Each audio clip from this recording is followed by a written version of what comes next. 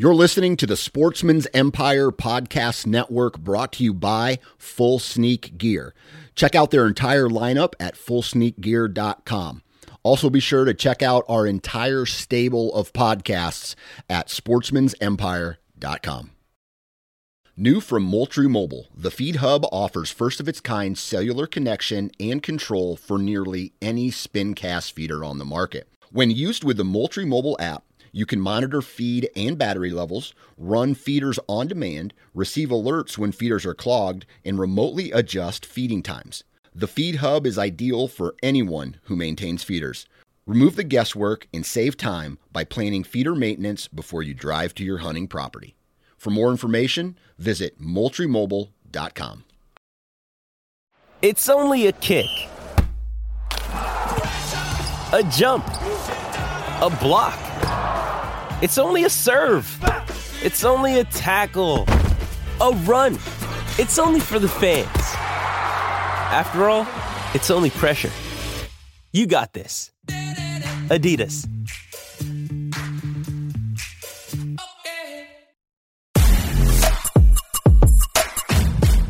On this show, I have been trying for like a month straight to answer. We had a reward on Go Wild because, you know, we launched the reward system in September of 21, and one of the rewards that we thought would be fun was on our old podcast, Gearbox Talk. People could ask questions, but we got overwhelmed with those, and also we don't do that show anymore. So I had one lingering one. Anderson Kelly asked me a question to do Gearbox Talk, and I was like, well, man, we're not even doing that show anymore, but I'll answer it on Uncensored. This is the last offer on this ever, so don't be hitting me up with Joel. If you didn't take advantage of it, that's too bad.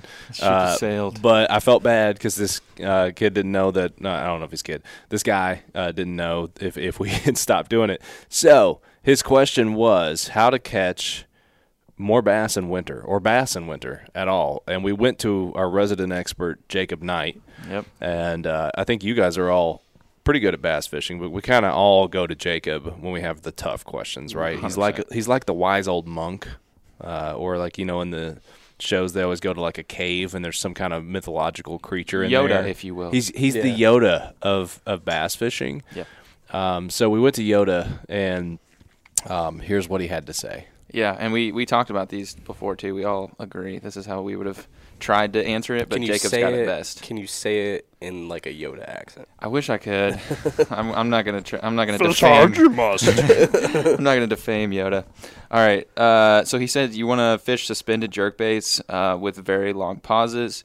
You're going to use jigs fished very slow on the bottom. Use trailers that have a lot of appendages that will move on their own while sitting. He said another method to use is float and fly. It's basically you're going to find a lot of content about it on YouTube. It's a technique. He said you want to get the specialized float and fly bobbers. They'll really help detect the subtle take from the fish during that time of year because they're not just like hammering baits, which is obviously what makes fishing better during, you know, fall and spring and even summer. So pretty great tips from our resident Yoda there. Yeah, generally fish will be deep and they're not going to chase after anything because they're conserving calories and conserving their energy. Yeah. So you just got to float something at the bottom in front of their face. Hit them in the nose. Yeah. Nice. All right. Well, thanks, Anderson, for sending it along. I promise. Now I just got to remember to tell him that we answered it because he's been waiting for like forever. Probably gave up hope. Yeah. But it's a perfect time for that tip. Yeah. It's winter time. It's a cold tip. Yeah. Not a hot tip. There you go. Cold tip Brad. Yeah. All right. So I had a very uneventful weekend. I had a question for you. I know we're going to talk about Gerald's hunt. Yep. And I want to hear about Dan's hunt. Have you? I think it's called masticizing, right? Like the soaking in water. Yeah. Okay, so I know with your skull, you do a great job on Euro mounts. Is why I wanted to ask you about this. So I've been working on 2 skulls at once. One of which is this year's deer, and I hadn't done it in a while. I didn't do last year's because it was so small. I froze it and just waited. And I was like, I'll just do both of them at once. Yeah. So I was refreshing, kind of looking around, and I had heard of the am I saying it right? Yeah, I think you are. I've never heard it. Well, actually, no, that's a lie. I have heard it said on YouTube. I think it's masticize. Right? Yeah. So basically, it's like soaking in water. You can do it hot water, which stinks real bad. Mm-hmm. I think like 80 degrees for a certain period of time, or you can do it in cold water. So I boiled but the skull just wasn't quite where I wanted it to be, and I was reading, and apparently soaking in water and with Dawn dish soap over like a 72-hour period does the trick, right? So I did this, and it said to dump the water when it's milky, and I'm like, this isn't going to be milky. I mean, my skull was very cleaned. It looks pretty close to that doe skull sitting over there, right? And for those of you that can't see the doe skull, it's clean, right? It's like I was just trying to get it. I wanted to do a good job on this one, and I soaked it, dude. And the next day, it was in a 5-gallon bucket, and it looked like I'd poured milk, like in the whole thing. Yeah, I dumped it yesterday morning, came out again today, and it's got like milk hanging around the head. I mean, this like clearly is pulling unbelievable amounts of grease off of this deer. Have you ever done that? No, I haven't done it. I've looked into it. Our buddy Mike Larson. Does he do it? He does that. And is he hot or cold it?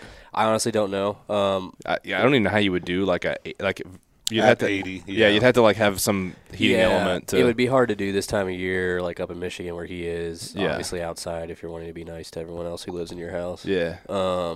You do it outside, obviously, and it's pretty cold. So it would be like, I know people will get like fish tank heaters and drop those in the bucket sometimes, and that'll help bring that water up to heat or whatever. But no, I haven't actually done it yet. I've considered trying it on one. Yeah, apparently it can like pull the teeth out, which that happens all the time anyway. Yeah, like when you boil. So I tried not to boil mine too long this year because the bone structure gets brittle. But this is something I've been trying. I'm trying to get, we talked about this a few episodes ago of like the nasal cavity and what to do with it. I'm trying to leave as much of that infrastructure in there and just get that meat out of there. So I also did something that I know is a no-no for a long period of time, but I also just like straight up bleached the inside of it. And that's when I got the idea. I was like, because I did that for like 90 minutes. It wasn't long at all. Like, because it can very quickly deteriorate the bone, right? From what I've read. Yeah. I've never tried this before, but it was straight up Clorox bleach. And it actually did a really good job of like pushing it a little further onto the white and then pulling some stuff off of it. But that's when I started thinking about doing the masticizing. And it's like actually... I can't wait to see what the final outcome is after. I didn't dump it this morning. I'm going to have to dump it tonight and then try it one more day. I've heard a lot of really good things about it. Like I said, it's definitely a technique I want to try on one. I got plenty to work with this season, so I might try it on one. Yeah, well, and two, the nice thing is like you boil and then it's just like literally there's no work. You're just sitting in a bucket. I know the first time I heard of this, there was a guy posted a taxidermist posted a skull and it had all the nasal structure in there, and I was like, dude, how do you do that? Like, how do you? I know a lot of people swear by the Beatles and everything, but I mean, this guy he was like that seasoned deer, so he had accelerated. He's like, oh yeah, I'm asticizing in warm water, and he's like, it's not a process you're going to want to do around anyone. I'm like, okay, I can't do that. Yeah, even for my neighbors outside, like I wouldn't do that to people. I've heard like dig a hole. Yeah, and like pour the water in that hole and then fill it back up when you're like dumping your water, because you do want to change your water, every couple days. If you do the whole because if you do it from start to finish, like it takes a couple weeks, especially depending on the temperature. So you're having to change that water every few days. Yeah. Sure. That sounds finicky. So it's basically 80-degree water, put the skull in. If you're going to hot mastize, you can do cold. I'm doing cold. Yeah. What temperature is cold? Just room temperature. Literally room temperature. Well, it's garage temp right now. Right. So why would you do that instead of boiling? I've done the boil. The boil doesn't get the fat, like the hard fat on the back of the head and like around the teeth and it's just a lot less effort, honestly. Yeah. It's literally fill a bucket of water, put the deer skull in it every couple of days, dump the water, put more water in it. Yeah. Boiling is not like what you think it's going to be. And honestly, the time, in my opinion, Derek, you tell me, the time it would take to slow cook off everything, your skull's going to start falling apart. Yes. Like the skull will break down, especially I've noticed more on the young deer, like they will straight up split in half. Because the skull, like a baby skull hasn't formed yet, right? Yeah, it's not as tethered together. So I'm hoping that like this is the year I finally figure out the easiest way to do this, because I like this process, but also kind of loathe the process a little bit. I don't know how to explain it. No, I get it. Yeah. It's like when you're sitting there with a knife scraping fat off the head of something for like 3 hours. It's tedious. And it's like, what else could I be doing here? Look, that's why you give your skull to our resident Euro Yoda. I know, right? That's right. The Euro Yoda. I just do it. Dude's a masochist. Yeah. He loves it. That's right. All right. So that was my weekend. It's like the only thing I really did besides make some bomb-ass ribs that Dan thought I was trolling him last night over venison. He thought that was a deer that I sent. Yeah, because I just reported that I didn't kill a deer on Sunday, and then Brad's like, "Oh man, that stinks." And then it was just a picture of a slab of meat. And I assumed it was deer meat. I did too. I didn't even. I should have clarified. I made maybe the best ribs I've ever made in my life yesterday. They were just my wife was freaking out. She's like, "Oh my god, oh my god!" Well, I appreciate you bringing them into the office for us all to try. Yeah, what'd you say last night? Too good not to share, but too good to share. Too good not to share the photo. Oh, okay. Yeah. So, barbecue Yoda. I want to find something to be Yoda at. Well, we'll see what your all's Yoda abilities were on your Nebraska hunt. Let's not do that. So I Four-wire gate Yoda. Yeah, we'll hit that. I want to real quick though. I know Dan, maybe last deer hunting this season, you did a public land deer hunt. I texted you a little bit, but how'd it go? Yeah. So, my first season deer hunting did some. Well, wait, you killed a deer last year, but you mean just explain that. So last year, Zach over he's on Go Wild. Whetstone Habitat Management. Yep. Yeah, that's his Zach Vukovich. Yeah, Zach Vukovich, and he has a really great property that is a really great habitat and needed to cull some does. He's like, any first-time hunters want to come out and see what it's like? It was relatively easy hunt, sitting in a barn with. It was known that we would see, and I don't know how many deer we saw on that. 10 deer maybe. I've had rougher days hanging out on the couch watching football. Let's just put it that way. Yeah, so really the point of it was just for me to kind of ask him a lot of questions, learn how to butcher and dress deer and that sort of stuff. And so I was going to go out this season. So I had 3 public land hunts. 2 of them were just general modern gun, whatever. And then this last one I went on this weekend was a quota hunt at property around a big lake outside of Louisville, Taylorsville Lake. And this is the second quota hunt they do. So they do one, right in the middle of rut, and then a secondary one. So the odds on the second one obviously weren't quite as good. But yeah, so went out and only scouted a half day, which is probably my biggest regret. Not so much for deer activity, but just where can I park? Where can I walk in?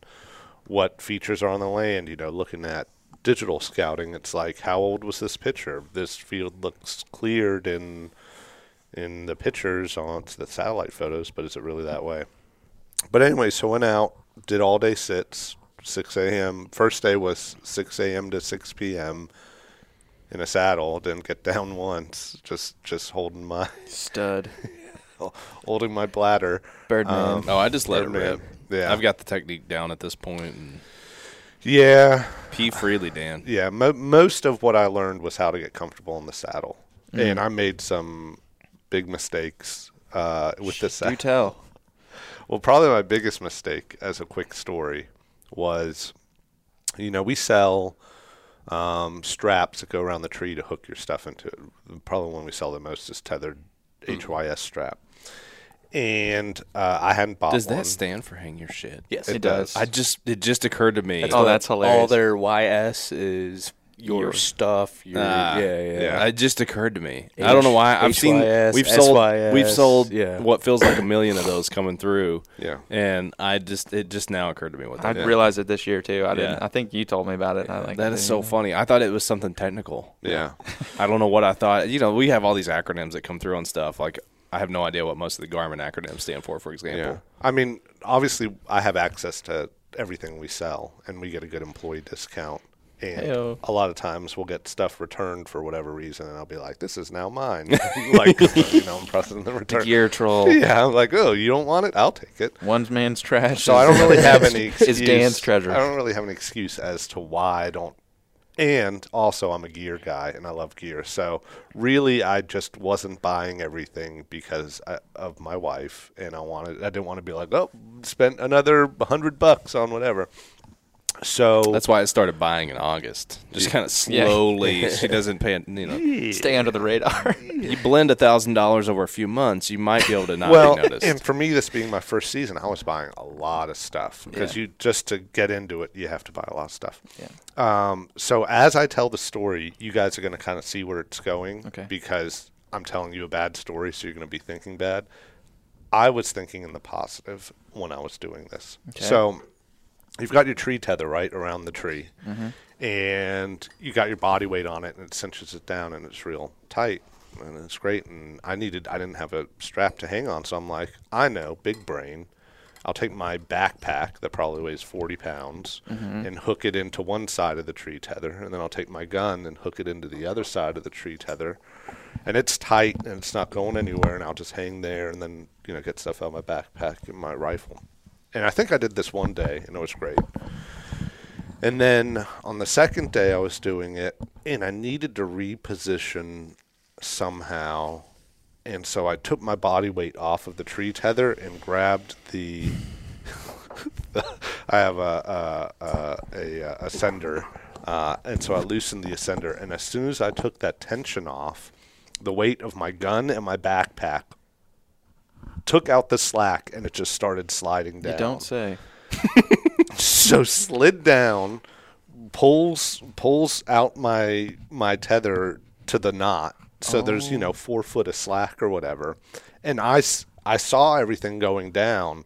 So I released my ascender and with one hand grab my gun, with the other hand grab the bag, my backpack. Impressive. And I'm not tethered to anything. Yeah. I'm standing on the platform. I've got my face up against the tree. For all those who can't see, Dan is acting this out. Yeah, that's what I'm I got my butt kind of out, and I'm holding forehead on the tree.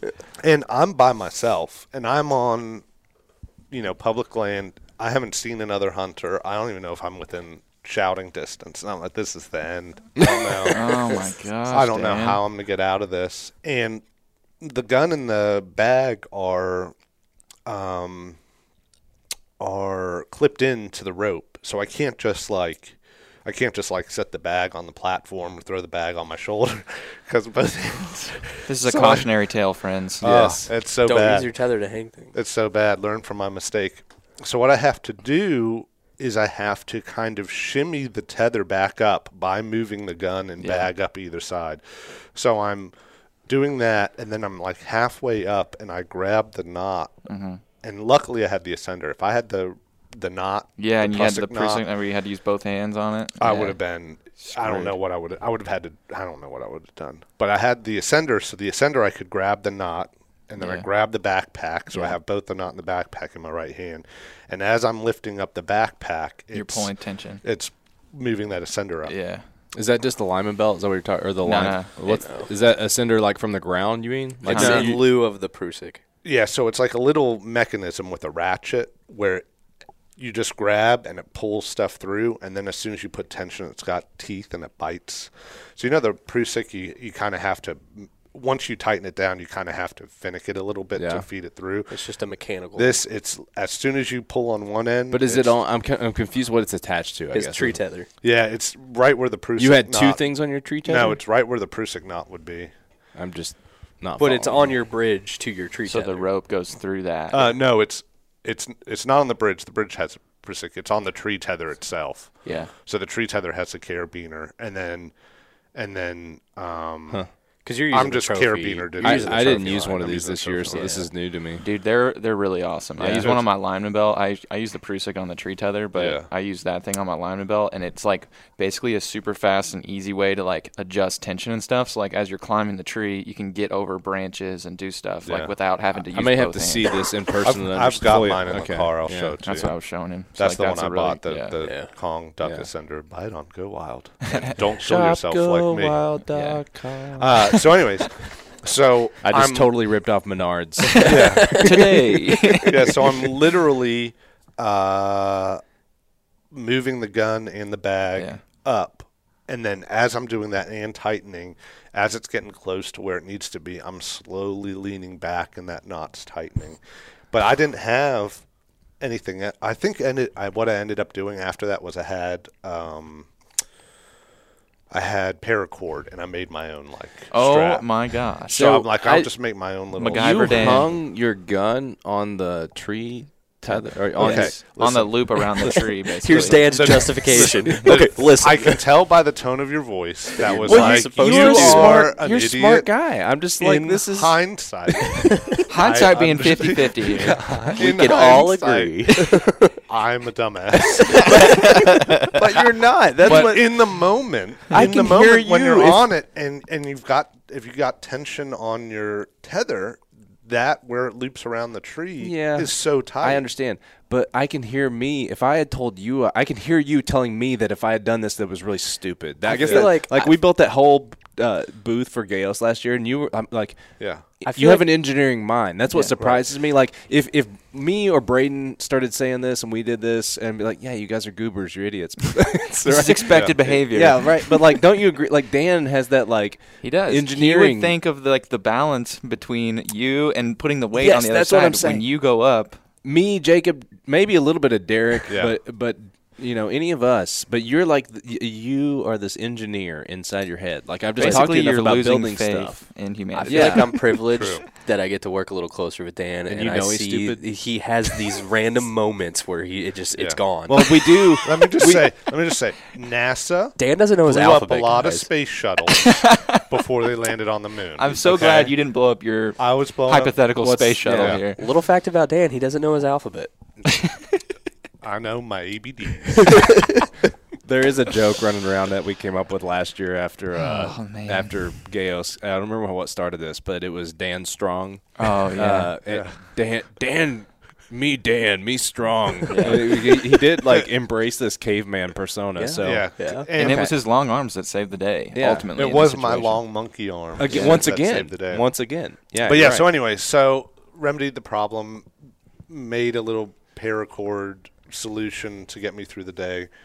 I actually took someone's return. Someone returned a HYS strap. I'm using mine now. And then went out the next day. And then the other thing that I learned saddle hunting was I got in a tree that was too small.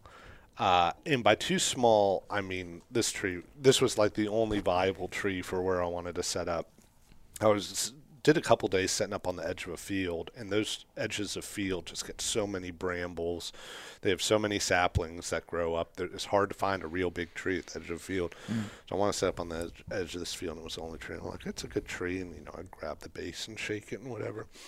And so I have my climbing sticks, and I can see that the feet will sit well on the small tree. And I'm like, all right, it's a live tree, it's sturdy, whatever. I'm going to climb up it. And I climb up it, and I'm a svelte 150, 175 pound gentleman. And For those that can't see, that is about a 50% under that estimation. was accurate when Dan was 12. And so I get halfway up this tree, and it is like moving all over. And I'm at the point where anytime It was windy this weekend too. and anytime the wind blows, I'm like swaying. That is not fun. To the point where when I got home that night, like when You're you like go vertigo. like when you go like skiing or ice skating or something all day, and then you still feel like you're doing that. I was literally on the couch, and I felt like I was swaying on the couch. Babe, I was is it telling- windy in here? I've had that happen with climbers. Yeah. But literally, if I shifted my body weight at all, Yeah. it was like, Dude, was your core sore? no, it wasn't. It wasn't real sore. My legs were. Dan guess also that's has because an he's in 8-pack. such good shape. Yeah, That's that's the, pack. well, so. but that's the benefit too of like the saddle. You're kind of hanging when you're in a climber like that. You're not really putting tension on that the whole time. Well, you and the- probably hunted out of climbers, right? Really not actually. really. I Like, didn't ever get into climbers. Well, and the other thing I should say is I almost exclusively use the recliner. So I almost exclusively have Just chilling. that second. Yeah. As soon as I get up in the tree, it's not like I want to recline now. Yeah, I will say you've spent maybe 15 minutes describing the things that you did wrong with saddle hunting. What did I do right? And this wasn't even this Well, weekend. no, I was just going to say we actually, I'm converted. I will never, not hunt saddle again. I mean, I shouldn't say that. You've been on my property. I like that Yeah. hunt. I would hunt those buddy stands. Yeah. But if in a... Yeah, that's a good story too. Yeah. Wherever Brad's like, hey, you should come hunt my property. I have a harness for you to wear. Oh, he yeah. gets to the property, pull it out. It's like a child's ball. Dude, it was. He's like, I think you can make it work. And like clipped in, it's like a bondage device. I literally can't. I can't straighten up. I'm like, this isn't gonna work. Here's the thing about Dan's build. Dan is built stout, but Dan's not what I would call like a big guy. Big guy, like he's not fat. No. Right? So, but Dan is freakishly long. Like he doesn't make sense. He's like a cartoon. Weird proportions. It's weird proportions. Like if you were gonna hunt a human, you'd want Dan. You would want Dan because you're gonna get like some extra long cuts. Right? Yeah, no. If Go Wild did like an Arctic exploration trip as like The Office, and it resulted to cannibalism, which most Arctic exploration trips do. You would read eat Dan about first. them. Like Dan's first on the menu. Yeah.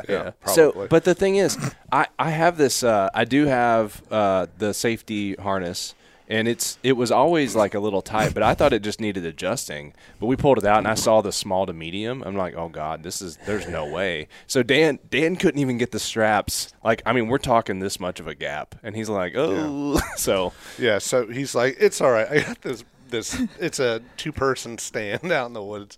So I don't have a. We're really telling ourselves here. Yeah, Don't do this. Don't do this. This So much podcast, don't do this on this podcast. This podcast should just be a cautionary tale. Yeah. Thanks for bringing this up, Dan. I'm now shamed. Yeah. So then he's like, "Oh yeah, there's this buddy stand on the property," and we go out to it, and it's. I guess you'd seen it, but you hadn't looked at it. Oh yeah, it wasn't. You'd seen it. I hadn't been in it. It's and a you new hadn't one. Looked at it, and we got up on it. No, I'd looked at it. I just didn't realize it was a little. It was pretty rusty. The straps on it were pretty frayed. And Brad's got his harness. He's like, I'm gonna go over there in my harness. He's like, so climb on up there, and I'll watch you. He's like, you might want to sit on like the left side, whatever. And I get up there, and Brad's like, oh, there's not a seat up there, and it's just like the metal bar. It's not. Part of it's like a nice stand because it had an adjustable shooting bar. Unlike somebody's. It's not so nice. Some buddies just lay down and they're like bent and you can't shoot off them for anything. So I'm just like sitting on a 1-inch piece of tubular metal. I'm like mildly embarrassed that we did this, but we'd also driven like this is one of Dan's last shots at good deer, and I was like, okay, we're gonna ducked do out it. of work early. No, I'm appreciative. It's just no, you should always be tethered. But the funny part of this is, I told Dan, I'm like, does are coming out right here. They're going. There's a trail over here. The bucks are coming out right here. Like I'd seen this play out multiple nights, and the doe came in on that hunt as I predicted. Like 4 o'clock, I told Dan 4 o'clock the deer start moving, and I swear to God, 4 o'clock on the nose, I smelled the deer from blowing up over, and then this doe walks in directly to where Dan's stand is, and I'm like, this is it. If ever there's a buck within smelling distance, he's going to come into this doe. He had another doe come in, but then he didn't shoot it. I told him, I said, if you don't take the doe, before we even got there, I said, if you don't take the doe, I'm going to shoot her, but I'm going to give you until 2 minutes of shooting light left. And that was the game plan. And with about 7 minutes left, she moved into the brush to where I could not take a shot. And because at this point I knew Dan wasn't going to shoot her because I knew he was holding out for this property he hunted. He gets preference points towards a buck tag, right? If you shoot a doe. So that's why he didn't shoot the doe. He wanted the doe, but he was kind of rolling the dice and hoping that he would get a doe tag. Preference points towards a better quota hunt next season. Yeah, right. So I understand why he didn't shoot her. Makes sense. Yeah. No, it was a good experience. And really for a first season hunting, all the mistakes I've made are setting me up to not make them when it really matters. Dude, I can relate so much to that, man. So you just always make mistakes. That's all what it's about, in my opinion. Just get out there and learn. So speaking of making mistakes, tell us about your Nebraska hunt. I'm sure there's a lot of mistakes here. I'm going to frame up. So my understanding is, I wasn't really involved in this, but I kind of we like Nick and the Land Trust team. Mm-hmm. They got a cool concept, and the gist of it being, you've used it now. You tell me. Yep. The gist of it being, if you're not like, like I took Dan to my private property that I hunt, right? Like that's cool. It's nice because I'm competing with fewer people in some ways. I mean, I've talked to you guys about how actually pressured these deer are because it's a lot of small properties and people hunting. But if you don't have a spot where you can hop out to like that, access becomes a problem, right? So Land Trust works with they basically are working with landowners and they help them monetize their land so they can make some money on the property they already own if they're farming it or whatnot. And it gives them a chance to lease it out by the week or by the day, or how's it depends on the landowner and what they want to do. So they have a time frame that they can you can go in and rent it. You can do it all online, right? You can pick from. Yep, it's all online. And so what I like about this structure is that it gives you a chance to, pop into a property and try hunting without really, like Dan said, like, I don't know who's around. Like, some people get really uncomfortable around public and the idea that other people are around with gun season especially. Mm-hmm. So there is a nice aspect to that. Yeah. Especially out of state, too. That's another out of state, too. And if you don't want to lease for a whole season. Oh, yeah. It's super expensive to some of these deer leases anywhere. And so that's kind of the concept of land trust. And they kind of reached out to you guys and asked if you want to try it, right? Yep. So that's the setup, really, of Airbnb vibes. Yeah, it's like for hunting land. Right. So you guys went out. This is I short of some texting. I don't really know what happened. Yep. No. So what you said is absolutely correct. Everything about it. It's basically like day leases. And most land trust properties, from what I could tell, being on their website, usually do like a 2 or 3 day option. So you have 2 or 3 days to go out there and hunt these properties. A lot of these western spots are pretty big, right? Yeah. Decent size. The section. So we were in Nebraska, and the land that we were hunting out there was like 370-ish acres. That's roughly. about what the size of was. Mike Larson just did one of these for turkey, right? He did one in the spring, also in Nebraska. Maybe for 1,000 turkey. acres. I can't remember how big his was. So did Land Trust say whenever you want, and you looked at your schedule and essentially they came to me first. I think Jacob set it all up, but said, what would you be interested in? Here's basically everything we have to offer. Now, obviously, everything they had to offer wasn't on the table. Like you couldn't go on a unicorn hunt. They have some elk properties in Montana. Damn, that's a spring season. Yeah. We don't poach unicorns around You just continue to show how dumb you are. You don't know anything about unicorn hunting. They don't have any horns in the fall. Unicorn. Shed their unicorn. The unicorn horns, you have to be really careful when you boil their skulls, because if the horn dips down into the water, the magic and the glitter start to come off. and then it's toxic, actually. Real milky glitter. It's toxic. It But creates a fume that you don't want to breathe. It also smells like candy canes. Yeah.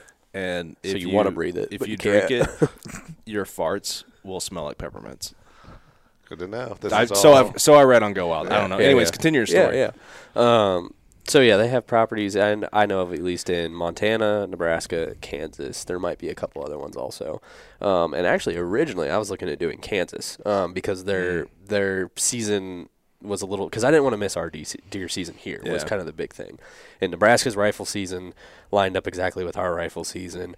I went and did that Colorado hunt in September, so doing something early season with a bow just didn't seem like a smart option. Go to Colorado, be home for a few days, turn around and go to Nebraska or Kansas, whatever. So that's why I decided to focus more on the late season.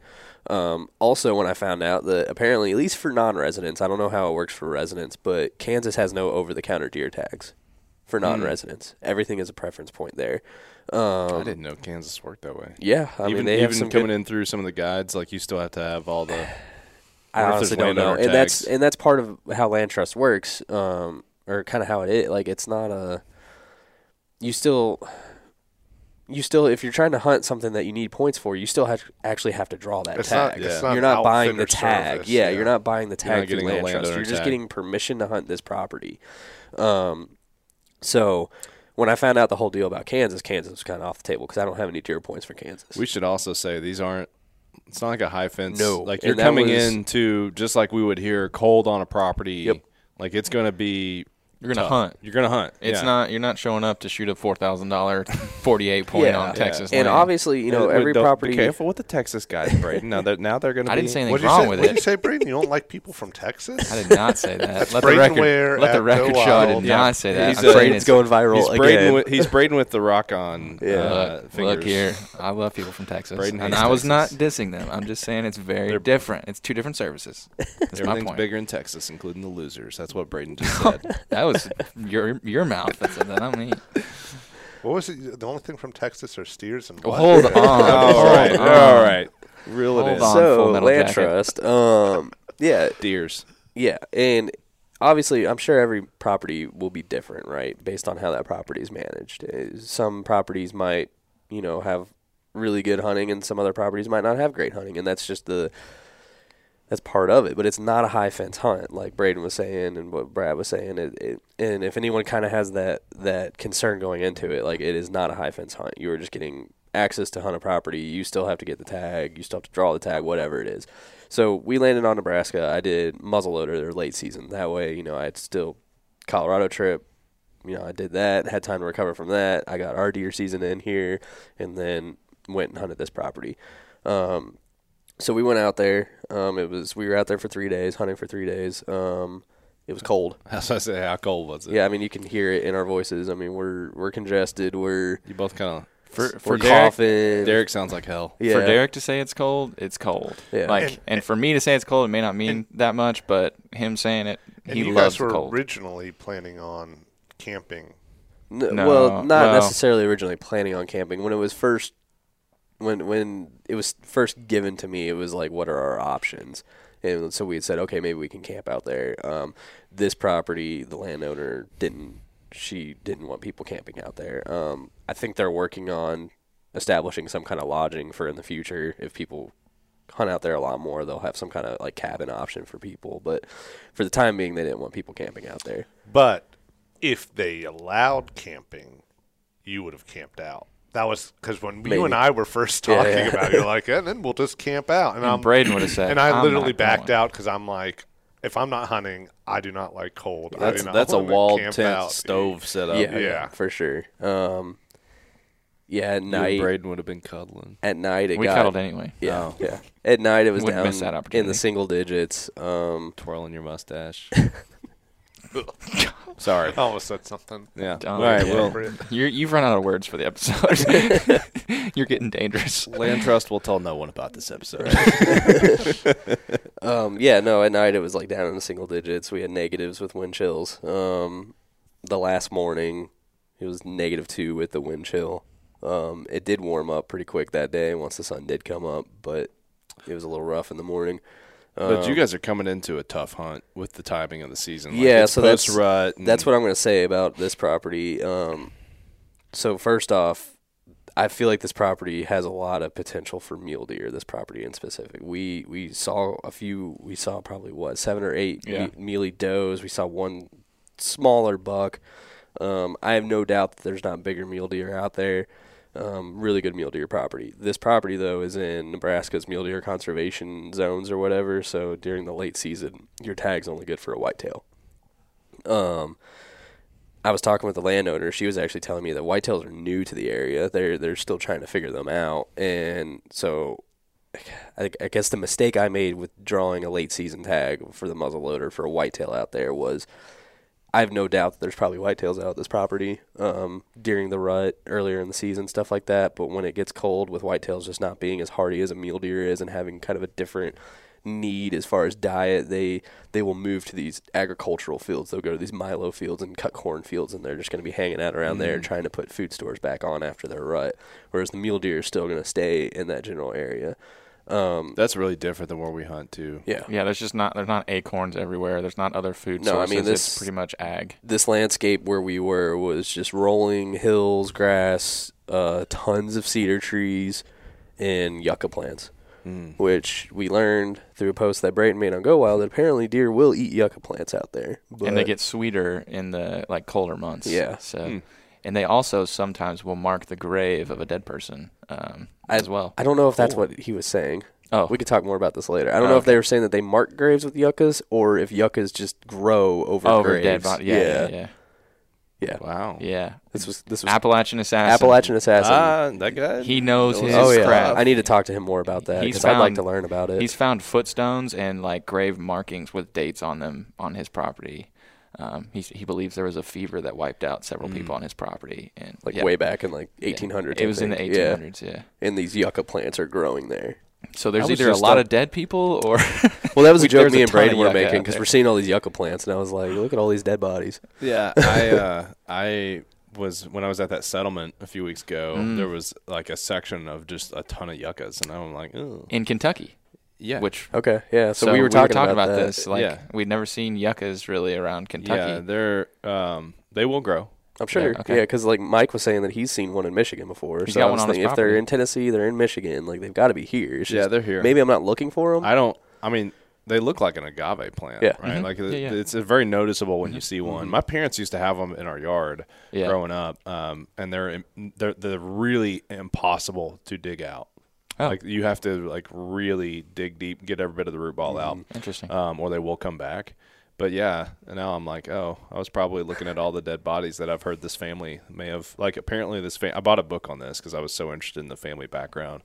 But a lot of people say they didn't run moonshine, but apparently it was like a little wink. We don't run moonshine. Yeah, and apparently there was a murder on the property that's known, and I'm hoping this book talks about it. So it's marked by yuccas. Yeah. Marked by yuccas. Anyways. So were you guys hunting from just the ground? Or blind, so that's the next thing I was going to talk about too. Is the style of hunting was I was saying with Braden, I was calling it Western light. You know, it was very Western style hunting. It was spot and stalk. We're setting up on these high points and glassing, which was good for Braden because he's never experienced anything like that. Yeah, it was cool. And I'm by no means an expert at it, but I have done it a few times now. But it was just a lot smaller landscape than what I'm used to out in Wyoming and Colorado and all these places. But yeah, I mean, Braden asked me before we left. He's like, "Are you bringing your saddle stuff?" I told him, "No, dude. This is a completely different style of hunting." There would have been no trees to get up. Yeah, just cedar trees everywhere. How far could you glass? Could you see most of the property? We had a couple glassing spots that there wasn't really a real definite high point on this whole property. It looked like maybe 1,000 yards max was kind of the photos I saw. Yeah, so day 2 in the morning, we had a really good glassing spot there, and that's actually where we saw the most activity as well. And we saw 2 whitetail that day, 2 whitetail doe that were on the next over property. And that day was really windy, and I think that was probably helping and hurting us, depending on how you look at it. I think that wind was just blowing up real bad, and its scent was going crazy, and just things were moving because they couldn't figure out where things were coming from. Like there was a wind advisory. It was so windy. Like, when I was laying there, I felt the wind like pushing me. My face when we got back to the hotel that night was just red from being so windburned. Braden was smart and actually like covered his face better. I didn't, and I was all windburned. That wasn't smart. I was just freezing to death, and you're a tough guy and can handle it. But it was very Western spot and stock style hunting. And to answer your question, Dan, like there wasn't really any set real high points on this property where we could see everything. So it was just kind of, sun's coming up over here. This is what the weather's doing. This looks like a good area. Here's an area that we can glass. So we'd set up on one hillside with the sun coming up behind us, and we'd glass as the sun came up and just try to catch movement. And I mean, like I said, we saw some mule deer here and there. We saw those 2 whitetail on the neighboring property. Saw a lot of small game sign out there as well. Yeah, lots of rabbits and Yodas. Yep. But essentially that was it, besides just freezing. And how many days were you out there? 3 days? 3, yeah. You're racking up quite the season, though, just for experiences. You did Colorado, got your bear. Yep. You did whitetail here. You did whitetail in Nebraska. Me and you might be going to Virginia. Doing a bear hunt in Virginia. Like within a matter of 10 days here. Yeah. We're waiting to find out. I got to figure out my other job schedule. But pretty cool experiences you're racking up. Oh, yeah, man. I'm trying to do it while I can, right? Yeah. I know we kind of hinted on it on when I got back from Colorado on Uncensored, but like I had some injury issues I had to deal with when I got back from Colorado, and that really kind of grounded me and showed me like, hey man, like take advantage of this while you can do it. So I'm trying to do as much as I can now. Yeah, I'm trying to heed that this year too. That bear hunt came up, and I told my wife, I'm like, I know this sucks on timing. It's literally the worst timing because it's the weekend before Christmas. Right before Christmas. But I'm going. Yeah. So I'm just like I've passed on so many offers like this of like really cool hunts. This one's pretty doable for us. It's not too far away. So hopefully Derek gets permission. Otherwise, I'll be dragging somebody else with me. No, I've got a thing. I kind of stole this from Mike Larson, so we've mentioned him a lot this episode. But like, I want to hunt all 50 states before I die. Oh, I like that. And so that's just kind of what I'm trying to do. Yep. So would you count Nebraska even though you didn't kill anything? Would you say I've hunted Nebraska? Absolutely. Yeah. Okay. Yeah. Gun in hand, looking for animals. That's like I told Chris way back when he first tried turkey season. We went out a bunch, and he didn't get anything. Yeah, I remember that. I just didn't know if he was like, I want to have a trophy from that's a whole different goal. A kill from each. That'd be trophies when I'm sitting there eating it for me. Yeah. But, yeah, no, I remember you having that discussion with Chris, and he was talking about, he's like, he didn't think that he was a turkey hunter. He's like, you most definitely are. Yeah. Like, you've been out there hunting turkeys. That was my season this year. That's my season. Yeah. So, all right. Well, it sounds like it was a good time. A good time was had by all. Indeed. You might say. I hope you guys are enjoying these a little bit longer episodes. We've kind of been trying to break through and push through the technical glitches. The thing we've obviously botched a few here and there trying to do that, but trying to film things till we have some clips. I know some of you guys have messaged me and said you missed the whole show being on YouTube. It's just not something that made sense for us right now. Not saying it'll never come back, but we are sharing the clips on the Go Wild account. I'm sharing some from my personal account. We share them on the other platforms we're on that we have to be on to tell people about Go Wild. But hopefully you're enjoying those little clips and still listening to the show. The show's growing. It's doing well. We're having fun doing it too, so thanks for listening. All right. Log this show on Go Wild. Hit plus. Go to Outdoor Podcast. You'll find Uncensored up top. That will get you points towards rewards, and we are adding more rewards here in December. I've already talked a little bit with Eric about it. I think we've got a couple more coming down. That stuff can be applied, whether it's $1 off or a percentage, you can apply it to whatever you want. So make sure you log the points. Really, the podcast logs are one of the easiest ways to kind of build up that and posting in general. So make sure you log the show. You've got Derek, Brad, Braden, and Dan here. Thanks, guys. See ya.